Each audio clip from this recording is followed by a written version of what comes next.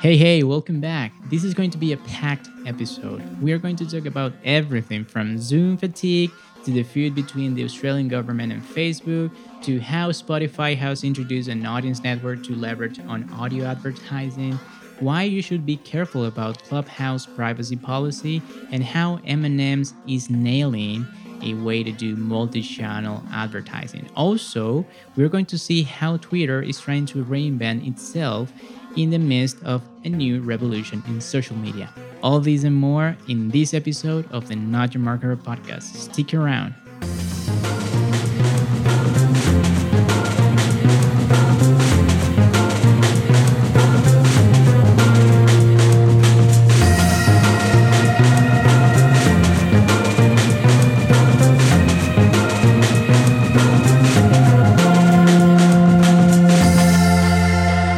Hi everybody, I'm Not Your Marketer Alberto Lempira, aka Lempy. Welcome back to the Not Your Marketer podcast. This is episode 15 from March the 1st, 2021. Thank you for joining me today. So, this is the show where I talk about the latest news in marketing, business, and tech. I would love to hear from you and what you have to say about today's show. Today's show, by the way, it's loaded with headlines, so let's jump right into it. So the first one has to do with Zoom meetings and what is Zoom fatigue, which is real, by the way. It has been just confirmed by a study from Stanford University that Zoom fatigue is real and we are super susceptible to suffer from it. So this study, which is the first peer-reviewed article to look into the psychological impact of spending too much time doing Zoom meetings or Meet meetings or whatever video call system or platform you use, highlights on how stressful it is to stare at co-workers on a frequent basis. One of the things that they mention in the study is that usually when you are in a meeting, you don't maintain eye contact so prolonged for such a long periods of time, and whenever you are doing a Skype call or a Zoom meeting, as the pictures of the participants of the call seem to be larger and everybody's facing you, you feel the need to have to maintain the eye contact so that people can feel that you are paying attention to the meeting. So, according to an article from Morning Brew that talks about this, they quote some of a person of the study saying that when someone's face is that close to ours in real life, our brains interpret it as an intense situation that is either going to be to lead to a mating or to conflict. So, according to the news released from Stanford. Yes, we usually feel more intimidated with a Zoom meeting, and this is why. I mean, there are many different things that also are involved into this. So, for example, during a meeting, a regular meeting, you are not going to always be facing everybody that is speaking, because sometimes you can just stand up from your chair, walk around the meeting room, whatever, grab something to eat, grab something to drink, and this is not the case whenever you do a video call, because if you started to walk around your office or your house, people are going to feel like you're not paying attention to the meeting, even though that you could have loudspeakers or you can have a pair of earphones using. So one of the things that you have to keep in mind is that also you can do things actively to avoid being fatigued by video calls. One of the recommendations that they mention has to do with you. Having more, being more comfortable whenever you are seated in the room, to have or to take some breaks, to turn off the camera for a few minutes if the meeting is going to be too long, so that you can have a moment for yourself to walk around, to get more comfortable. And another thing is also to avoid having that pressure to look at everybody that is in the meeting. Okay, so a few of the reasons why they mention these we suffer from fatigue from having all these meetings. The number one is the excessive amount of close-up eye contact that I was mentioning before. Also, seeing yourself during video chats constantly in real time is fatiguing, because that it has to do with something that is called like I mean, you're going to be assessing how you look, and if you are okay with the way with the image you're portraying. So another of the recommendation is to reduce the size of the screen so that you can see not only other participants but yourself smaller in the screen, so that you don't pay that much of attention for that. So also the video chats reduce a lot dramatically mobility. And one of the things that I mentioned before also, I mean, you don't usually you don't stand up from the seat if you're having the vehicle seated. So for those of you using a stand-up desk, probably it's going to be easier to deal with this. But this also has to do. I mean, it's tiring to the very least for many people having to deal with many Zoom meetings on a regular basis. And also, the cognitive load is much higher in video chats because you will have to, whenever you're nodding in real life, you don't have to be so expressive. I mean, the movement can be subtle, and you don't have to worry that anybody else is, I mean, that everybody is going to see that you're nodding, that you're following the conversation. Whenever you do that uh, during a video call, one of the things that happens is that you feel the need to overdo the movement so that it gets noticeable through the webcam, and also that it's tiring for everybody. So yeah, these are some some of the things that the Stanford research found out. For that, I'm going to leave the link to the report on the show notes. So for any of you who want to dig a little bit further into this news. So the next thing has to do with the Facebook dispute with the Australian authorities. So you know that Facebook has been dealing with some backlash from blocking or banning all the news articles from the feeds in Australia, because in I mean, their idea was to showcase how impactful that law or that legislation would be if it was passed.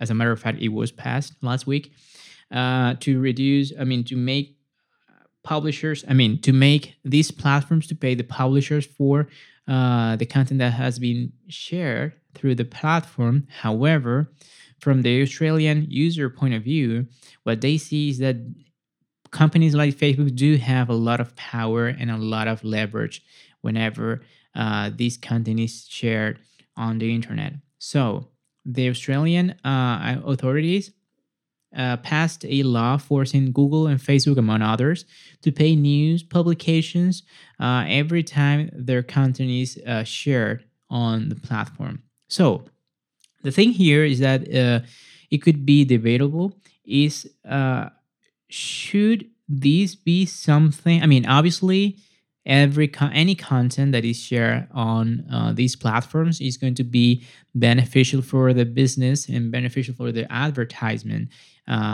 industry, or to the advertising business. However, that doesn't mean that Facebook and Google are the ones doing the sharing of the content per se. So the debatable thing here should be if Facebook and Google should pay. I mean, if these platforms should pay for whatever content their users are sharing on them, which is not necessarily so straightforward. The thing here is that Facebook has already accepted that it's going to pay over $1 billion US dollars to publishers in an effort to settle down this issue and to guarantee that the platform is going to be kept open for users to share any content they like. So another news, and this comes from Spotify. Spotify has unveiled a new audio ad marketplace, and this is just the latest, the latest approach, or the latest step from this music streaming giant into monetizing the podcast, especially the podcast environment. So this marketplace is going to simplify the process of running ads across the different properties from Spotify. So they are going to have a what it's called an audience network, that it will allow marketers to manage campaign across the streaming's ad-supported music offerings, podcasts, and on content from Megaphone and Anchor. The network includes tools designed to engage listeners during screenless moments. Because the idea of this marketplace is to leverage not in the moment that where people are watching to videos or visual content on the app, but instead the other way around. And one of the things that they are also making available is that targeting and addressability products such as Spotify streaming ad insertion, which is also known as AI for podcasts. So this is also how Spotify is dealing with and reducing a little bit the fragmentation into the audio advertising market, because they keep evolving and they keep gathering many different assets that are available for advertisers and for marketer. And this is also going to be interesting because it's making easier than ever introducing audio ads in a very seamless way. And this could be, well, I mean, super beneficial for many advertisers and brands that would like to connect with their audience in a different format than those traditional video and picture that we are so used to. So, talking about audio, I found an article from Inc. magazine that is talking about how Clubhouse is recording our conversations and how that is not even the worst privacy problem of this new social network. So, in this article, they mention they list a few things that may be wrong with the privacy policy of Clubhouse. So the first thing has to do that with the fact that Clubhouse is recording all the audio conversations, and it is, as for the user, from the user point of view, the one of the main features of the social network of this social network is that it is ephemeral, just as we used to have from the other social platforms like Snapchat. These recordings, I mean, these rooms, the conversations in between the rooms has been recorded because, according to the app's privacy policy, it is solely for the purpose of supporting incident investigations. So we temporarily record the audio in a room while the room is live. If a user reports a trust and safety violation while the room is active, we retain the audio for the purposes of investigating the incident and then delete it when the investigation is complete. If no incident is reported in a room, we delete the temporary audio recording when the room ends. That is quote unquote what the privacy policy says. So the thing here is that if you have any troll, or if anyone, even by mistake, reports a problem, that conversation is going to be recorded and it's going to be kept until we don't know exactly who is going to do the investigation. But yeah, so another thing that they mention is that you cannot delete your personal information or what other people share about you. So that could be a loophole that goes against the GDPR, especially with the GDPR, because one of the things that you have under the GDPR law is that you should be able to get all the information that any third party gathers from you or about you, and you can ask them to delete them definitely, okay, or forever. So you cannot do this, And also, you cannot delete the account.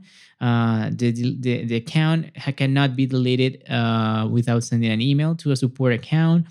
They can share your personal information without notifying you. And also, they mentioned that Clubhouse is tracking us. So the privacy policy says that it uses cookies, pixels, and tracking technologies to monitor what you do within Clubhouse and across the web, even though they are currently monetizing the app. This is quote unquote the article from Inc. magazine. So the company's privacy policy also explicitly says we may share identification data and internet activity data with social media platform and other advertising partners that will use that information to serve you targeted advertisements on social media platforms and other third-party websites. Under certain regulations, such sharing may be considered a sale of personal data. End of quote. So in this, I found this article interesting because obviously it's one of the most popular social networks right now, and it has been introduced a new element to the scene, the audio, sharing audio, and connecting with some other users in just an audio base. And also, I saw another article from Wired that has to do with how there is an ecosystem of businesses that has been leveraging on Clubhouse popularity. So there are many different tools that has been rising from the ground, like Ask Clubhouse, Clubpad, Clubhouse Recorder, DirectCon, Shorting Club. So all those features or all those tools features some ways to connect and enhance the experience that you have on Clubhouse. Especially, they are more lean towards helping the host of rooms instead, rather than just the people that is going to be listening to rooms. However, these apps are usually a paid service. So this article from Wire, I found it interesting because right now, when Clubhouse is not actually or currently monetizing the content and the concept, we have so many other businesses around doing the monetization and getting a lot of money from that app. So this is something to keep an eye on. So a new kid is in town or coming to town in video streaming platforms. So we have mentioned before about Discovery Plus, Disney Plus, and right now we are talking about Paramount Plus. Paramount Plus is Viacom CBS streaming service that is going to substitute what is known in the US as CBS All Access.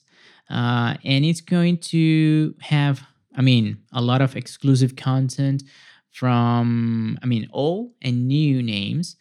One of the things that they are going to do, they are going to reboot a lot of classics like Frasier, like Rugrats, like Beavis and Butthead. There are going to be so many old shows. They're going to get a new. Even a live action Dora the Explorer series is going to be streamed on these platforms. So again, one of the things that is interesting, because if we take a look back at Netflix, Hulu, Disney Plus, HBO, now, and then we see how these Discovery Plus, Paramount Plus is going to have an ad-supported tier from that is going to start at $5.99 in the US. The interesting thing about this is that they're going to introduce a self-serve advertising platform that is going to be available for all advertisers to run campaigns, just like you can do on Hulu. So this is an interesting bet, because if you take a look at Disney, for example, Disney with Disney Plus, they didn't want to go into the ad-supported tier for, I mean, to have or to offer a reduced price subscription. And obviously, this is something that Netflix has been refusing to do many times before. But we have some other players that, I mean, Hulu, they have an ad supporter tier, which is incredibly, is doing incredibly good. And also, Paramount Plus trying to do the same thing. Another thing that is interesting about Paramount Plus, and that it is more similar to what Hulu does, is that it's going to also have a live streaming tier that is going to be the most expensive of them all. But this is also opening themselves into a different market, because with Disney Plus, with HBO, you don't have access to that. However, or with Peacock, you can do have that as well. But this is just another bet. So we are seeing a lot of fragmentation, as we have discussed in some previous episodes. Probably we are just nearing that breaking point where we are going to see some platform or services that are going to gather many of these platforms for a reduced price, just for the sake of offering or getting a larger user base. So we have to wait and see. But Paramount Plus is going to be debuting on March the 4th. And on June, they're going to have the ad supported tier available for everybody. So we'll have to wait and see until this launches and see how it behave and what is the future like for the streaming platforms. So last week, Twitter introduced or announced that it was going to introduce what is going to be known as super follows, which is going to be the take of Twitter to monetizing content. Is going to be probably more like what you see on Patreon or what you see on YouTube with the subscriptions from a special subscription that you have to pay for. So the thing here is that they have mentioned that it's going to be available for users that want to monetize their content and to give access to exclusive content to their followers. So you will have to, I mean, to do a super follow, you will have to pay a monthly subscription, and it's going to give you access to that specific content. So this comes in a moment where Twitter is also testing out Twitter Spaces, their take on these voice-only rooms, which is in my opinion, the user interface is way nicer because you have like reactions that you can have from the audience that you don't have on Clubhouse yet. However, one of the things that can be worrisome about these super follows and how to make these exclusive content available, it has to do with how do you showcase that content. Because one of the things that you have on Twitter is that everything is based on the feed. And that is not the same when you think about this new kind of way of sharing content, right? I mean, if you have access to your Patreon, you will have a space to share more enriched content, links, and whatever that you can embed there. You can embed private YouTube videos and so forth. However, how it's going to be managed and how it's going to be implemented by Twitter, I would say that is going to the key. I mean, that is where the key is going to be reliant for if this is going to be successful. However, I find it interesting how aggressive Twitter has been. So in the past few months, working in this new set of features, working in this new setup, or like opening a new horizons and opening new opportunities to leverage and to get different kind of users. I'm really happy for that because you know that I mean I love competitions. The more competition you have in a market, the better is going to be the outcome for the end user, because you're going to have better solutions. You're going to have most innovation, more innovation for that matter. And this is I would say that this is just the tip of the iceberg. I would say that we are going to start a new revolution on doing these. I mean, from the social media platform's point of view, and how they create new features that are going to leverage on how content or how different the content consumption behavior is right now from the customer point of view. So, to wrap this episode up, I wanted to share with you a great campaign from M&M's that I found so interesting. So this is a multi-channel campaign that they have relaunched because they have been doing this before. They have launched a limited time messages packaging with that has like these like QR codes that whenever you scan them with your camera app, you have access to an audio streaming platform. I mean, to a playlist on the audio streaming platform Spotify. So this is something that is interesting. There are 28 different M&M's messages pack that have like different phrases like "Have a great day pretending to do work," to make you feel like a boss, a slayer, and so many things. And obviously, you have a playlist that goes right with that message. And according to an article from Marketing Dive, in addition to that integration with Spotify, M&M's plans to show some of those messages on stock car driver Kyle Busch's number 18, M&M's Toyota Camry, when it races at Atlanta Motor Speedway, Bristol Motor Speedway next month on NASCAR.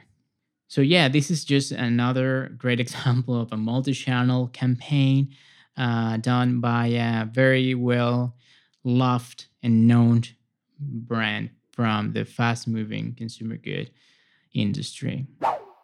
Well, guys, that's it for today's episode. Thank you for joining me today. I don't know if I'm going to be able to upload an episode next Monday because I'm going to be in the middle of a moving. I'm changing places, and I will keep you posted whatsoever.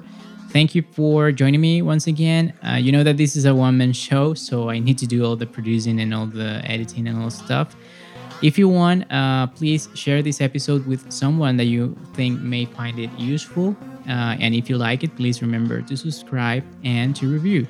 Please be safe. See you next time. Lempi out.